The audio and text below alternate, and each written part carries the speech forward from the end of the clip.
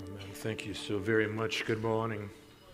So good to be with you as we've gathered together to worship our Lord and our Savior, Jesus Christ. And I'd love for you to, this morning, take your Bibles and join with me as we're turning now to the book of Acts. And we're now in chapter 26 of 28 chapters. Began this back in 2019. So if you're just jumping in, what you'll want to do on your own is to go back and read some of the prior chapters of the book of Acts, get a better sense of how all this begins to fit together, because there's a natural flow to all of this, you see, that's very, very important to understand how it relates to modern day life. For those that are joining us now online, welcome to you as well, and I hope you sense the workings of the Holy Spirit as we're opening up the text of God's Word. This morning we're looking at verse 1 down through verse 18 of this 26th chapter. What I'd love to do is to read verse 1 down through verse 8 to be able to get some traction. And here now we find Luke the physician penning these thoughts for you and for me. And so Agrippa said to Paul, "You have permission to speak for yourself." Then Paul stretched out his hand, made his defense. "I consider myself fortunate that it is before you, King Agrippa. I am going to make my defense today against all the accusations of the Jews, especially because you are familiar with all the customs and controversies of the Jews. Therefore, I beg you to listen to me patiently. My manner of life from my youth, spent from the beginning among my own nation and in Jerusalem, is known by all the Jews. They have known for a long time, if they are willing to testify, that according to the strictest party of our religion, I have lived as a Pharisee. And now I stand there on trial because of my hope in the promise made by God to our fathers, to which our 12 tribes hope to attain, as they earnestly worship night and day. And for this hope I am accused by Jews, O King. Why is it thought incredible by any of you that God raises the dead?" We're going to be looking at those verses and more in the coming moments. First of all, we're going to look to our Lord in prayer. Father, it is so good to be able to corporately worship you.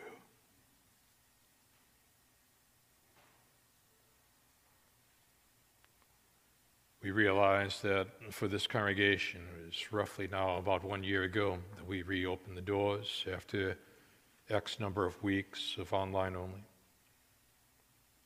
Thank you for your faithfulness.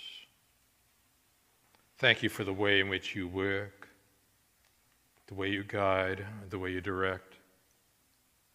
And Father, in these moments together, what we want to do is to continue that weekly, if not daily, experience, whether it be individually or corporately, of giving praise to you. Praise for who you are. Praise for what you've done. Now, Father, you know where each and every individual in all these services, as well as those online, today or in the days to come that are watching, where we're at spiritually. For some, they're on one side of this threshold of salvation. Maybe a religious unbeliever, maybe a secular unbeliever, and they're trying to figure out the meaning of life. Why am I here? How did I get here? What went wrong with this world? How do I fit in? Where is all this going? We want to be able, Father, week by week, to be able to address those questions with biblical answers, so that no matter what background anybody comes from, they are inching toward their cross if they don't yet know Christ as Lord and Savior. We pray they'll cross that threshold. put faith and trust in Jesus as Savior for their sins. Father, for all who know you, maybe this passage of Scripture is very familiar to them. Bring a sense of freshness to the soul.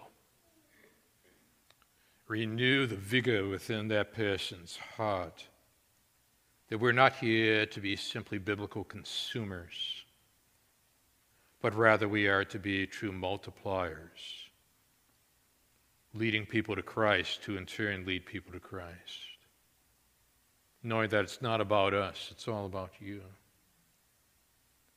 So this is important. We've got to keep our eyes fixed and focused upon who matters most.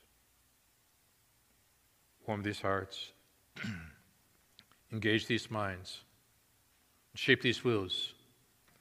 As again, now, Father, we've come here to see Jesus and Him only. And we're praying these things again now in Jesus' name. Amen. Look at this painting that captures the essence of what Paul is experiencing in chapter 26. Paul has been held in custody for over 2 years.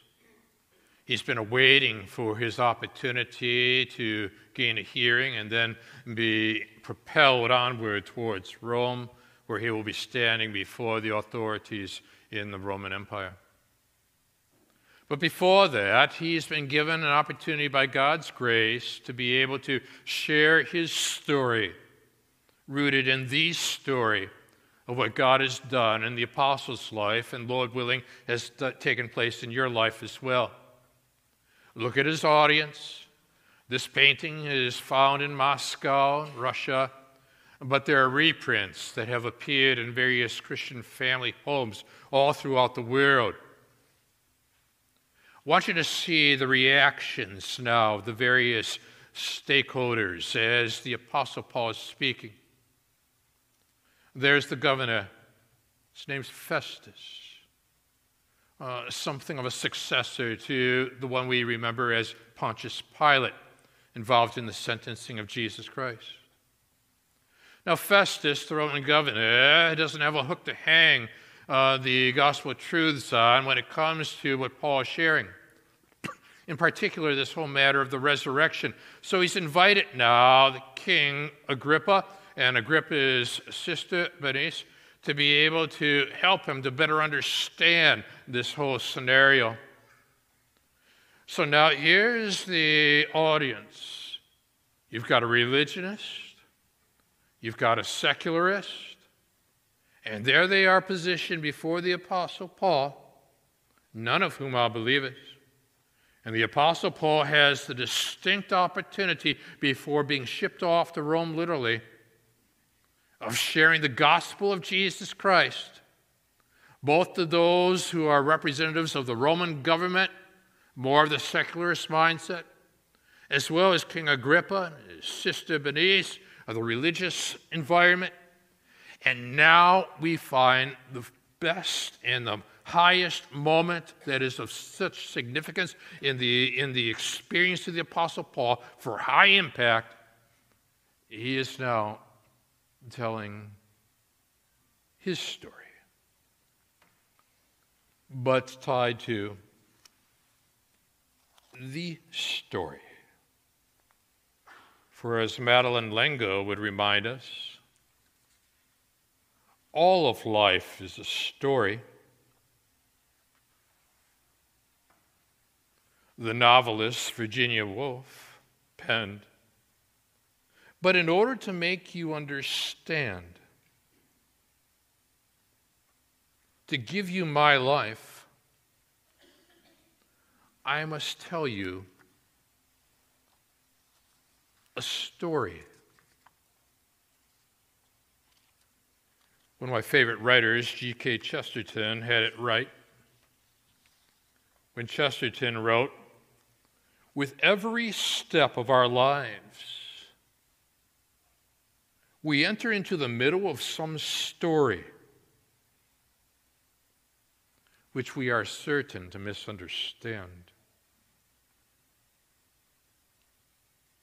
What the Apostle Paul is about to do now is to bring understanding to the mindset of all those who misunderstand, so that the gospel can penetrate that mindset.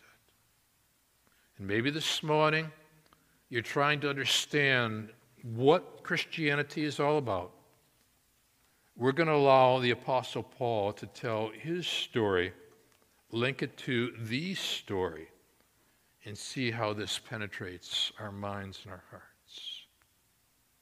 I want to draw out with you 3 points of awareness found in these 18 verses this morning. And the first flows out of verse 1 down through verse 3. When given the opportunity to tell your life story, be aware, first of all, of the circumstances that God has arranged. What God does is that when you are looking for a way to tell your story, the bumps and the bruises, the highs and the lows, the sum total of life itself,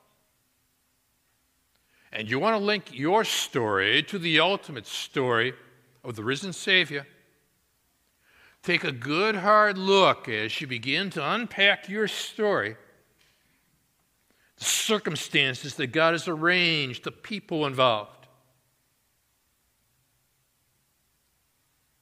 the stories that they have to tell. And how is God at work in the midst of this story? You pick it up in verse 1.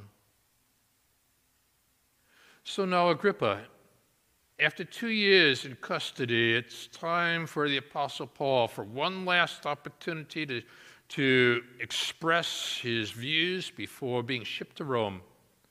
Agrippa said to Paul, "You have permission to speak for yourself." This is not a legal hearing now. That's already been sent forward to Rome. What this is simply an opportunity for Paul to tell his story. So Paul, and this is very typical in Roman culture when you're about to make a presentation, out of due respect to the audience now, he stretched out his hand, made his defense. He's been accused by his fellow Jews of things that were not true, and now he's going to have to be able to respond. Watch how the story unfolds.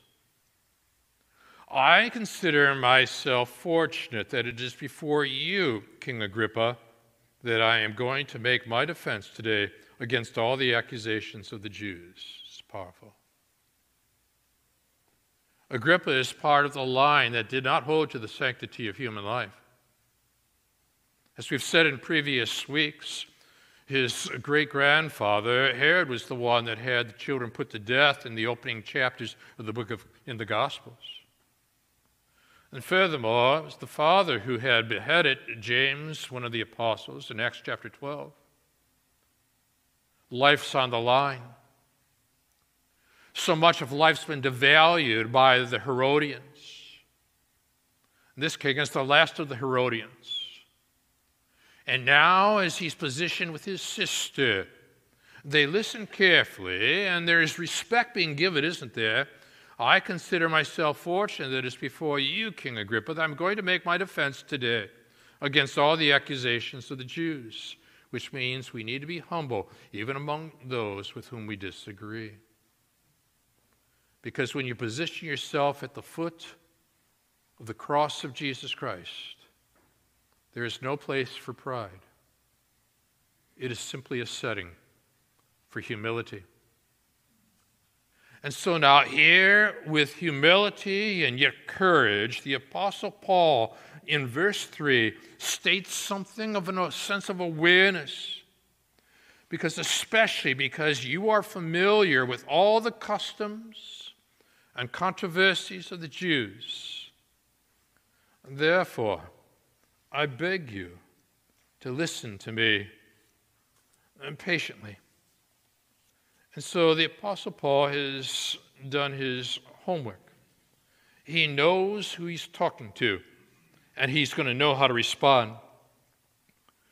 Happened over the closing hours in the war between the states when General Polk of the South, Confederate general, got himself into a predicament. You see, a body of troops had fired on his men, and Polk was absolutely certain they were his fellow Confederates. Rolled round to them, ordered the colonel in charge to cease firing at once. It was the nighttime hours. And when Polk asked the colonel to identify himself, and he did, he indicated that he was a commander of an Indiana regiment, which meant that Polk had misidentified the troops, and now he's face to face with a federal officer who demanded that Polk also identify himself. South meets north, north meets south, evening hours. The fact that Polk was in a dark cape probably kept him from being easily identified. So you know what he did? Polk decided quickly on the bluff, riding right up to the federal colonel, shaking his fist in his face, exclaiming, "I'll show you who I am. Cease firing, sir, at once." And then he turned his horse, trotted slowly down the federal line, shouting to the troops to lower their guns. He didn't give the gag away by making a run for it.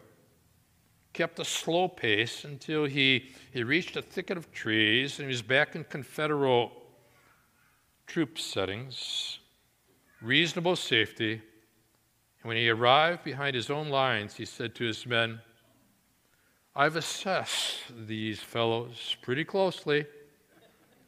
I find there's no mistake in who they are. You may get up and go at them."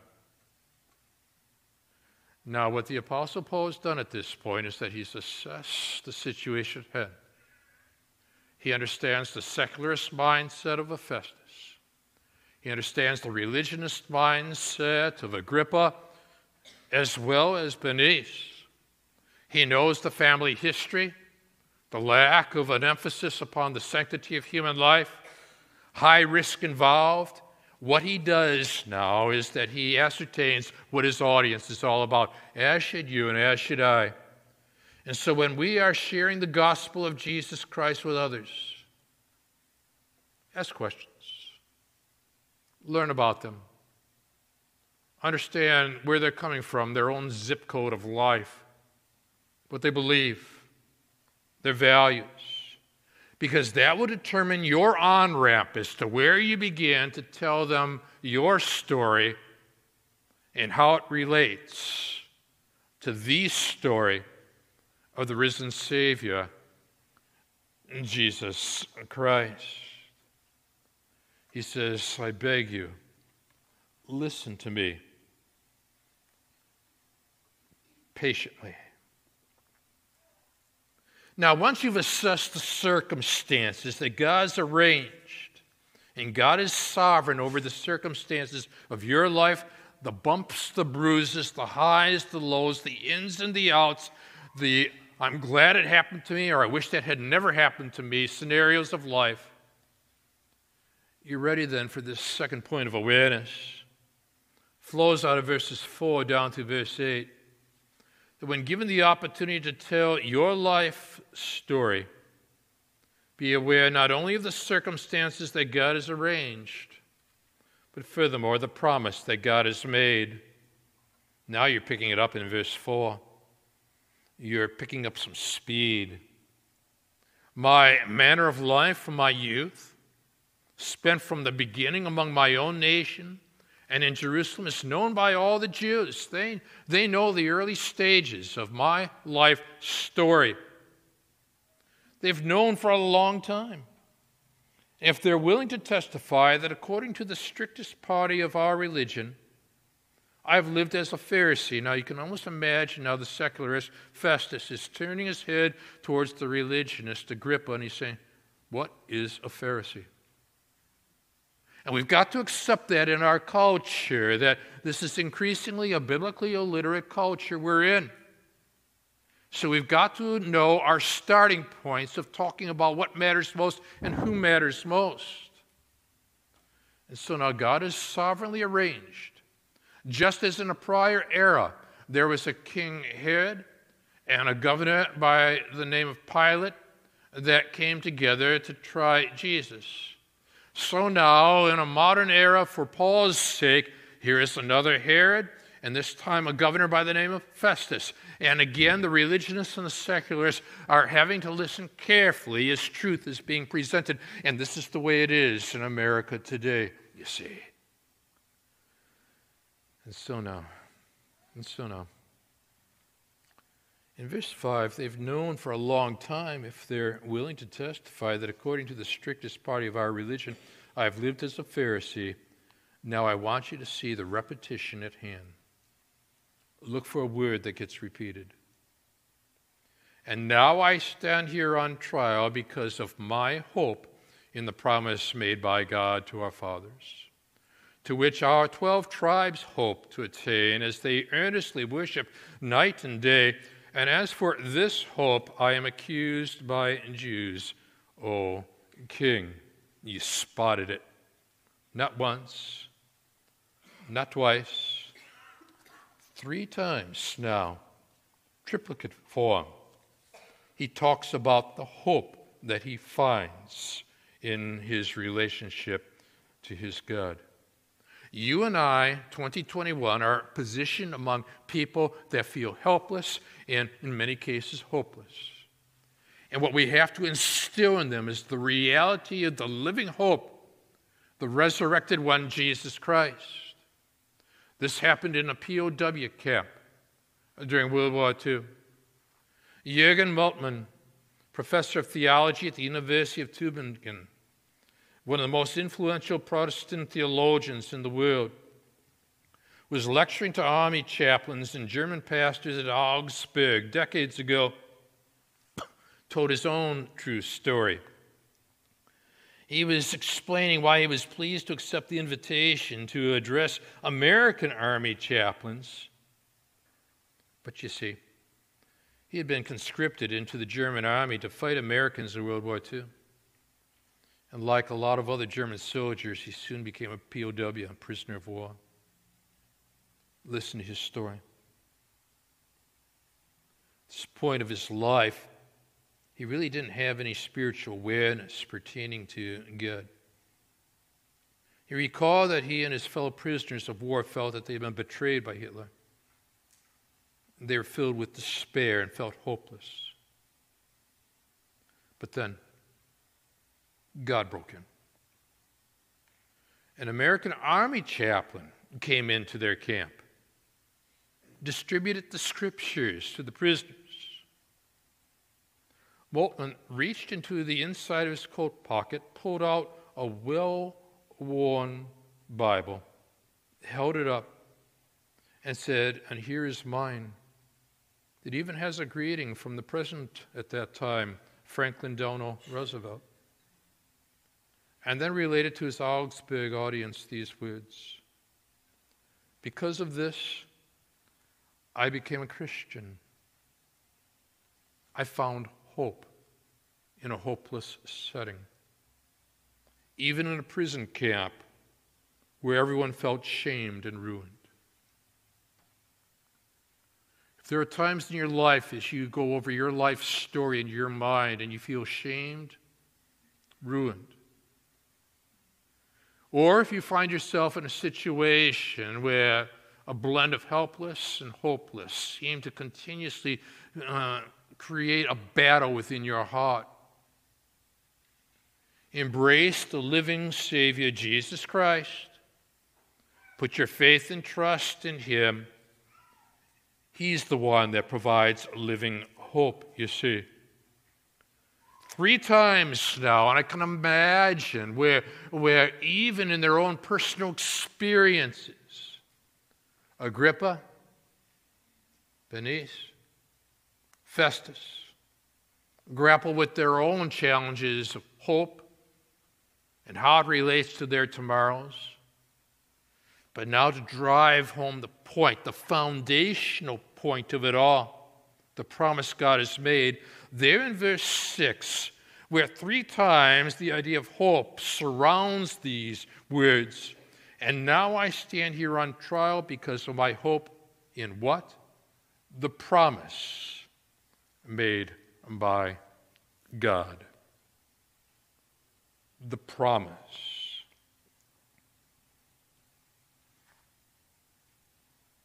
I'll give you a little chapter of my life story.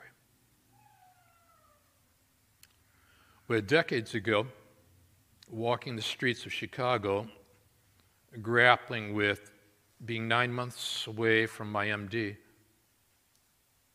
God, what are you doing, and how are you leading? When I receive a letter in the mail from the president of Trinity International University saying that the professors at Wheaton think that you ought to consider becoming a pastor.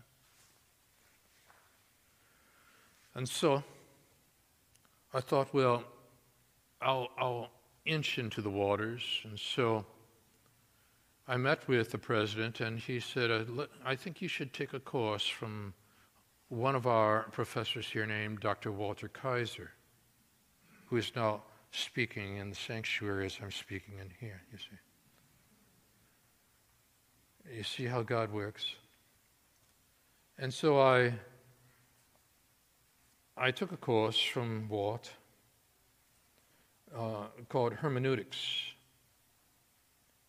And Walter had us, as one of our textbooks, purchase the book entitled The Prophets and the Promise by Willis Beecher. Mine is so worn out now from use and overuse. But there is one particular setting, paragraph within Beecher's book that stands out to me. Link it to that wording you see there in verse 6, the promise. For as Beecher puts it, the thing he is speaking of he calls not prediction, but promise. Not promises, but promise. Not a promise, but the promise. The word is singular and definite. The promise made of God to our fathers that grips the attention. It's not predictions, but promise. Our family has this tradition, you see, in the spring of each year of making their predictions regarding who's going to win the World Series. And the winner, the one who tallies, gets the most points, gets their name inscribed on a bat. And you get to have that bat for an entire year until the next year comes around and then you start all over again. What stands out to me is that we're involved in trying to predict who's going to win the World Series, predict who's going to win the Cy Young, predict who's going to be the most valuable player, who's going to have the worst team, and on, all these various predictions. But it's predictions, and not the certainty of the promise. Now, when you look at the Older Testament and link it to the New, you have a promise that is given in Psalm 16 of a risen Messiah. You explore the entirety of Isaiah 53, and you're able to embrace the idea of a risen Messiah.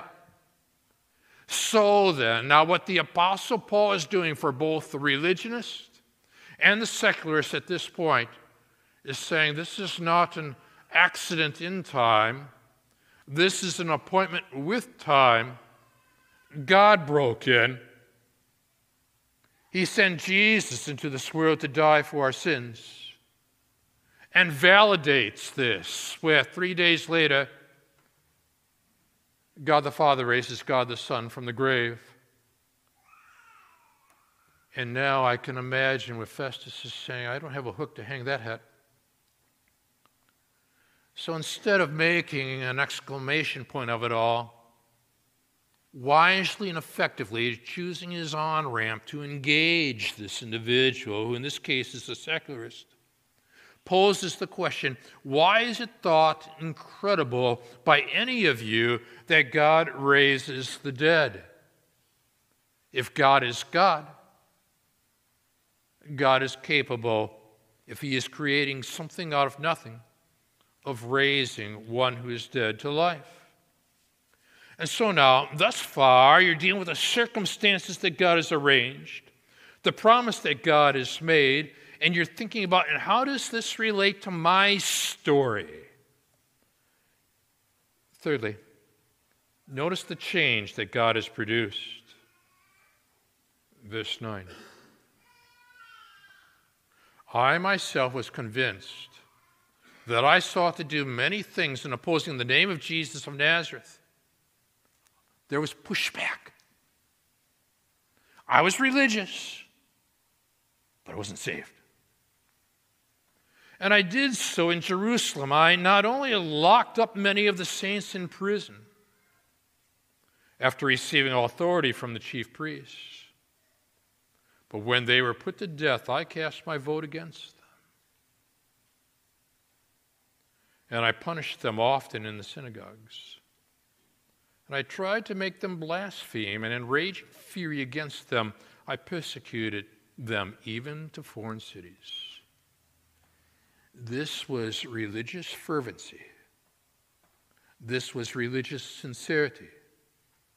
You can be religiously fervent and not saved. You can be religiously sincere, yet not saved. What is needed is a transformation that is brought into your story, the story of saving grace, where you go from before Christ to an encounter with Christ. So then in verse 12, he tells us, and in this connection, I journeyed to Damascus with the authority and commission of the chief priests. At midday, O king, I saw on the way a light from heaven to brighter than the sun, shone around me, those who journeyed with me. And when we had fallen to the ground, I heard a voice saying to me in the Hebrew language, Saul, Saul, why are you persecuting me? Notice who took the initiative. Saul? No. God. Not in the form of an exclamation point, but in the form of a question. He also spoke Paul's language and used Paul's name. He makes it personal, which God does for you. He wants a personal relationship with you. Big Daddy Weave. My story. If I told you my story, you would hear hope that wouldn't let go. And if I told you my story, you would hear love that never gave up. And if I told you my story, you would hear life, but it wasn't mine. Get this. If I should speak, then let it be of the grace that is greater than all my sin, of when justice was served and when mercy wins, of the kindness of Jesus that draws me in. Oh, to tell you my story is to tell of him, you see. Have you woven together your story with God's story? Is there a point of convergence on your life journey? God gets personal. Saul, why are you persecuting me? And then to add, and this was typical of that time period, or agricultural culture, it is hard for you to kick against the goads. And you say, God, what are the goads? Well, the answer is that in that agricultural community, oxen were attached to one another so they could plow fields. But when they began to pull away from the direction in which they were to head, the owner of the oxen, overseeing the plowing of the fields, would utilize a goad that he had in his hands to kind of hit them and get them back into position to go in the direction they ought to go. Metaphorically speaking, God uses goads in our lives. Maybe suffering, maybe the pain of a broken relationship, maybe an unexpected event that you didn't want to experience. These are the goads of life that God utilizes to establish direction for our lives. Is that what he's doing with you? Even a goad can be part of your story. So you're up now to verse 16. Doesn't leave them there, and God doesn't leave us there when we come to saving faith. We got work to do. We've got to multiply followers of Jesus Christ. But rise, stand up upon your feet, for I have appeared to you for this purpose, you see. This is very purpose-driven. To appoint you as a servant and witness to the things in which you've seen and to those in which I will appear to you, delivering you from your people and from the Gentiles whom I am sending you. Now get the from and the to, the from and the to open their eyes so that they may turn from darkness to light, from the power of Satan to God. You need both, not one to the exclusion of the other, that they may receive forgiveness of sins and place among those who are sanctified by faith in me. Interestingly, he waited on talking about sin until this point because they needed a hook to hang that hat. Know your on-ramp. Know where to begin and know where you want to go and where and how you want to end. Justin Cron understands that. I think that some people expect a certain plot line for stories like this. How some crisis precipitated a low point that led to a sudden transforming decision. But the story of my decision to believe that Jesus is Messiah came in stages, in different ways, different times in my life. It began in childhood with my parents' messy divorce. My mother lost custody, although we had regular visits. But the results of the legal battle left her badly depressed. Badly. But then one day, while she was riding on a city train in Chicago, she was befriended by someone who would have a profound impact on our lives, Josh Wiggins, an African-American believer. And as he tells it, the Spirit of God simply directed him to speak with the obviously unhappy woman sitting across from him. It was a divine interruption. You ever had divine interruptions? My mom and Josh became friends. We'd meet at DePaul University every week. And every week, Josh would gently unfold the message of the Messiah to her. Sensitive to her Jewish background, he then chose to use Hebrew scriptures to make his case. He chose the right on-ramp. Isaiah 53 touched her, as well as the love and the compassion that Josh and his family provided, led her to make the decision to believe. A costly choice. Her parents, with whom she was living in Skokie, Illinois, were furious and tossed her out. So she and Josh's wife, Liz, their 3 daughters, decided to share a home. Meanwhile, I was living with my father, which was all right, but from then on, for about the next 3 years, every other weekend when I would visit Mom, I would go to worship services and Bible studies, and then on a Mother's Day, with much understanding as I, in my 8 years of life, could comprehend, accepted the Messiah. I benefited from two things. The first was that my father did not try to undermine my decision. The second thing is that my Jewish relatives blamed my mother and not me for what I had done. So I continued to have the benefits of an extended Jewish family while the Christian part of me was being nourished. Only when I became older did I realize that the Jewish part and the Christian part are not separate compartments, but are actually one and the same thing. And he would be able to lead his father to Yeshua, Jesus, the Messiah. A story. You've got a story. Has God broken in? Is there a convergence between the story and your story?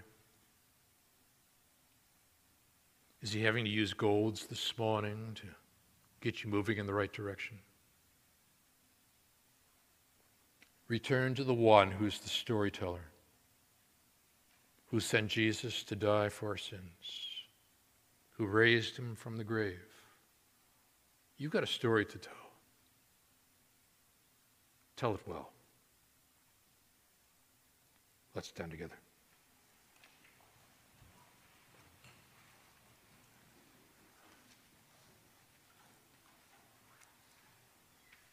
Father, some of us don't like certain chapters in our story.